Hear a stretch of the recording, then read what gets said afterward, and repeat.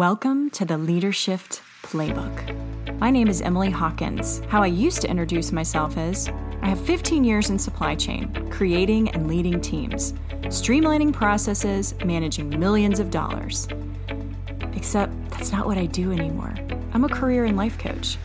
And I want to take you on the journey of how to lead yourself, how to take your career to the next level, whatever that may be. I'm going to give you tangible advice on exactly how to do what you want to do. Lead and love your life. Today, I want to talk about something that I hear entry level all the way to C-level. It is so incredibly common that I'm a little embarrassed that we have not discussed this yet. So that is what we are going to get into today. And you're probably wondering, what is that? How do I break into the next level when I don't have the experience?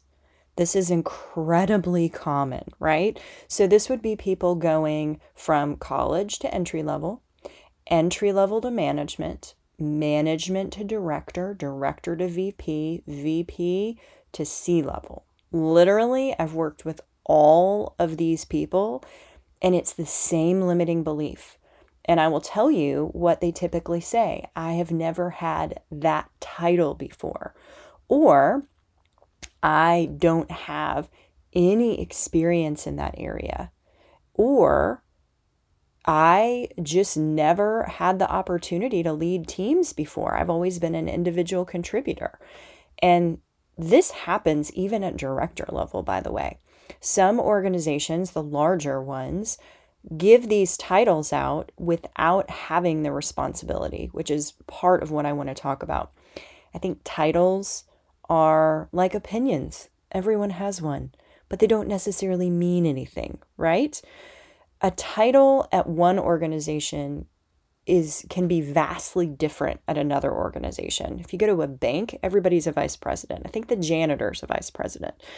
And so that's not indicative of what the role should be at another organization.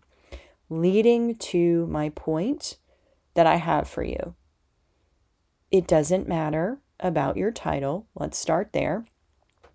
What I want to talk about is one word that really will catapult you into those leadership roles, whatever place you are in the journey.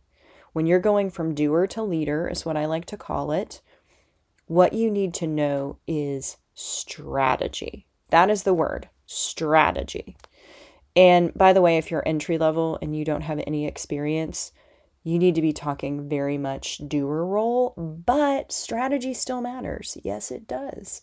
Now, what is strategy? Let's talk about what strategy is and how to incorporate it on your resume, in your interviews, all the things. It really comes down to three main things. These are all strategy. I know you're going to hear people say strategic and strategy, and those are very overused words in my opinion. What do they mean though? What does that mean for an organization? Well, let me just tell you the most basic meaning of strategy is that you understand when you do a task, what the effect of that task is on the business. That's right, cause and effect style. I think we learned this maybe in the second grade, maybe even in the first grade, cause and effect. You do something and affects other things, right? Well, even as a single contributor, you should know what your task affects in the business.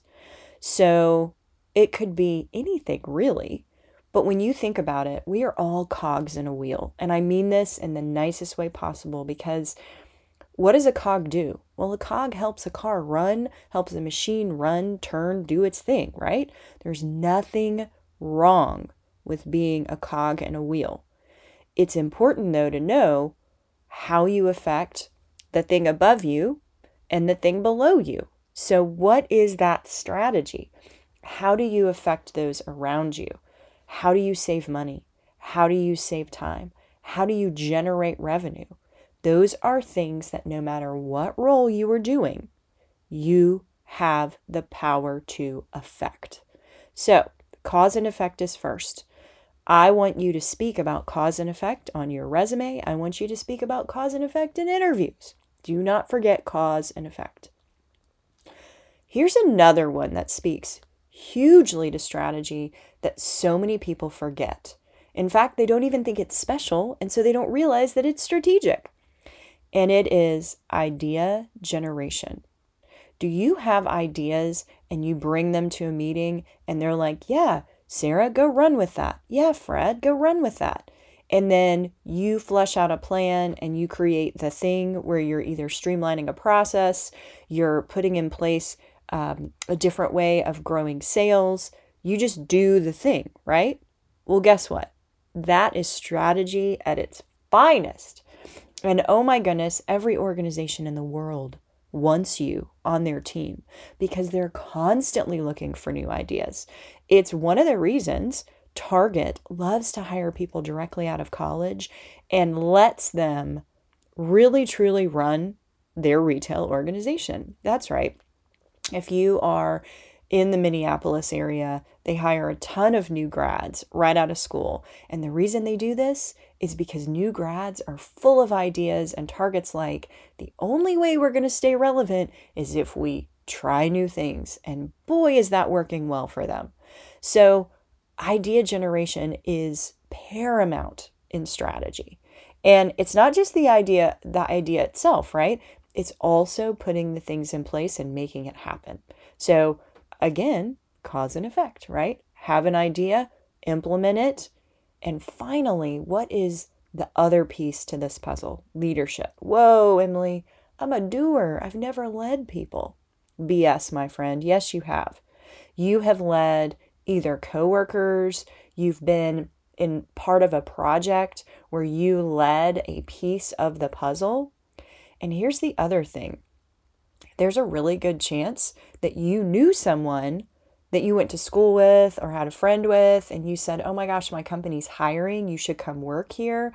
And then all of a sudden your friend works there. Well, guess what that is? That's hiring talent. So even if you are a doer, you have leadership tendencies because you really were able to talk about what the organization does, why you love it, and bring in talent.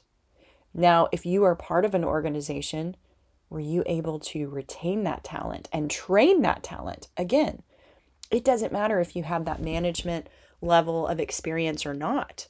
What I'm saying is, were you able to convince someone of your idea? Going back to idea generation, were you able to convince them of that idea, get them on board, and actually create change in the organization, even if it was just you and one other person? Because I bet you $1 million if you were on some sort of project that you did this. Now, at every level, the game gets upped, right? So if you're an individual contributor and you're showing up to meetings and you're bringing ideas and you're hiring, getting people on board and you're saving the company money, you have all three of these. If you are a manager and you're looking for director level, it's basically how many more people you affected, how many more dollars you saved or generated, how many more high performers did you train? Again, they don't have to be directly reporting to you. That's where most people go wrong, is they think these people need to report to them. No, you can affect change at every level. At a VP level, now you're talking cross-functionally, right? Because you are not just over one organization, you're probably over 3. So how are you able to seamlessly understand how each part of the business affects the other? And how do you talk about that? How do you get those people on board, leading those people to a goal, saving time, saving money, increasing revenue? And at the C-level piece, how are you delegating this? You should be delegating, by the way, at all the levels. But I really want you to think about how you've already done these things. I know you. Why do I know you? Because I've worked with 2,000 of you, and I know you think that what you do isn't a big deal. I will tell you right now that what you do every day affects the bottom line in the business that you work for. You are important, you matter, and you are a leader, and you're ready for the next level. Did you love what you heard today and you want more? sign up for my weekly email in the show notes. It's packed with tips and tricks to lead and love your life. You can also follow me on LinkedIn, Facebook, and Instagram by typing in Emily Hawkins, the number 4, the letter U. I'll see you here next week.